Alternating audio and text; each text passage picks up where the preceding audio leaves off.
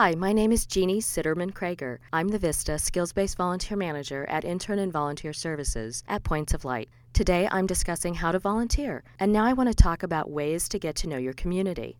How many times have you gone down a road that you take nearly every day and suddenly noticed something was different?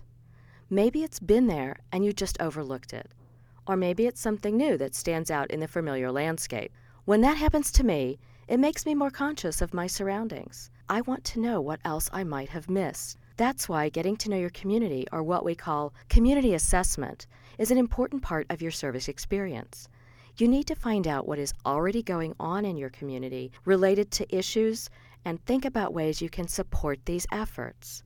One way to do this is to do a little research. Go online and find statistics and other information about this issue. For example, if you're concerned about hunger, visit websites such as Feeding America or the United Nations World Food Program to find out about hunger at the national and global levels.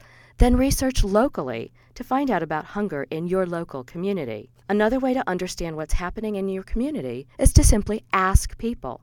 As you meet and mingle with people living in the community, ask them about the changes that they would like to see happen. If they have unlimited resources, what would they like to change? How would they go about changing it? You can also gather groups of people from the community, maybe your friends or your family, or people who hang out in the local coffee shop. Ask them to brainstorm or share their ideas about what resources the community has to offer and what it needs. You may want to do this through a community forum. Collect information from community members about issues and needs. Ask them to offer suggestions for potential projects. How about taking a walk through your neighborhood? Look for things that you might not normally notice. Maybe the playground equipment at the school needs painting, or there is a lot of litter in the park.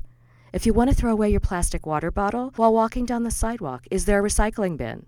Whatever method you choose, take the time to get to know your community. So that's how you get to know your community. Up next, I'll talk about ways to connect with others.